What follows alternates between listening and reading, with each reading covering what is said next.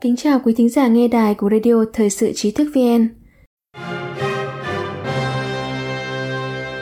Hôm nay chúng ta cùng đến với bài viết của tác giả Minh Nhật với tựa đề Chuyên gia y tế, Đảng Cộng sản Trung Quốc công bố giá nội tạng để tẩy trắng tội ác. Trong tháng vừa qua, một số tỉnh và thành phố tại Trung Quốc đã công bố chỉ dẫn giá cơ quan nội tạng dùng cho cấy ghép như gan, thận và tim, thuận theo một thông chi từ chính quyền trung ương về quản lý tài chính và chi phí đối với việc cấy ghép nội tạng. Tuy nhiên, các chuyên gia y tế nước ngoài bày tỏ lo ngại rằng động thái này của chế độ Cộng sản Trung Quốc là nhằm tẩy trắng tội ác thu hoạch tạng từ tù nhân lương tâm, vốn đang được cộng đồng quốc tế chú ý. Ngày 3 tháng 11, tờ Taiwan News đưa tin, 6 cơ quan của tỉnh Hà Nam Trung Quốc, bao gồm cả Ủy ban Y tế, đã ban hành một tuyên bố chung về tiêu chuẩn tính phí cho các cơ quan nội tạng hiến tặng được sử dụng trong việc cấy ghép tạng. Theo bảng phí, các cơ quan nội tạng là gan có giá 260.000 nhân dân tệ, thận 160.000 nhân dân tệ, tim 100.000 nhân dân tệ, phổi 80.000 nhân dân tệ. 100.000 nhân dân tệ tương đương với khoảng 355 triệu Việt Nam đồng. Bảng phí bao gồm cả chi phí dành cho cơ quan nội tạng của người lớn và cơ quan nội tạng của trẻ con. Hà Nam không phải là tỉnh duy nhất công bố chỉ dẫn giá như vậy.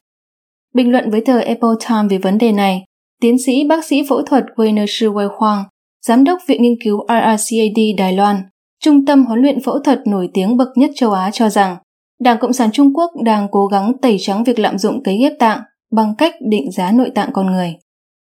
Trong thông cáo của mình, 6 cơ quan tỉnh Hà Nam khẳng định chi phí công khai đối với các nội tạng hiến tạng này không phải là giá mà là sự phản ánh chi phí mà các nhà cung cấp dịch vụ y tế phải chịu, bao gồm đánh giá nội tạng, duy trì chức năng, thu thập và kiểm tra, bảo quản và vận chuyển.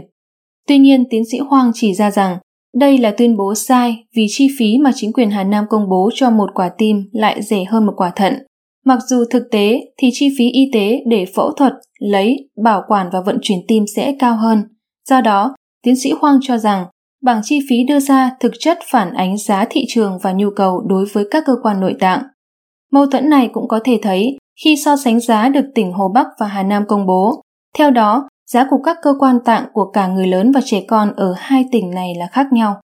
Tiến sĩ Alex Chin-Yu Chen, giám đốc y tế của hãng dược Novartis Nhật Bản cũng chỉ ra một mâu thuẫn khác bên trong chỉ dẫn chi phí do chính quyền địa phương Trung Quốc công bố. Theo đó, việc phẫu thuật lấy, bảo quản và vận chuyển nội tạng trẻ con là khó và đắt đỏ hơn so với nội tạng người lớn.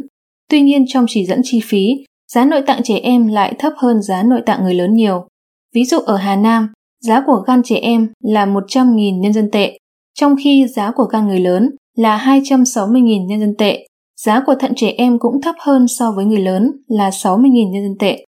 Ngày 24 tháng 10 vừa qua, giáo sư Russell Chong, một chuyên gia phẫu thuật gan hàng đầu thế giới, cũng lên tiếng cảnh báo các bệnh viện và trường đại học trên thế giới ngừng đào tạo các bác sĩ phẫu thuật ghép tạng Trung Quốc nói riêng và các bác sĩ phẫu thuật Trung Quốc nói chung vì họ có thể tham gia vào hoặc tìm cách che giấu tội ác cưỡng bức thu hoạch nội tạng từ tù nhân lương tâm do Đảng Cộng sản Trung Quốc hậu thuẫn.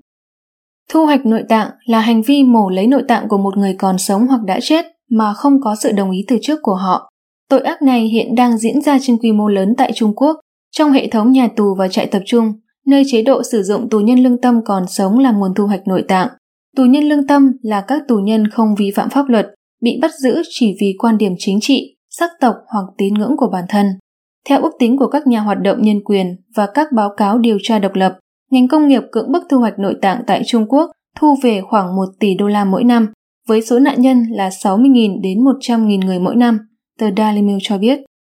Trước đó, từ tháng 6 năm 2019, một tòa án nhân dân độc lập có trụ sở tại Anh đã đưa ra kết luận cho biết việc cưỡng bức thu hoạch nội tạng từ tù nhân lương tâm đã được thực hiện trên quy mô lớn trong một thời gian dài, dẫn tới số lượng nạn nhân rất lớn. Người tập Pháp Luân Công là một nhóm nạn nhân và có thể là nguồn cung cấp tạng chính cho hoạt động này.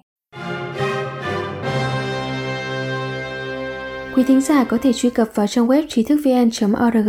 hoặc tải ứng dụng mobile Trí thức VN để đọc được nhiều bài viết của chúng tôi hơn.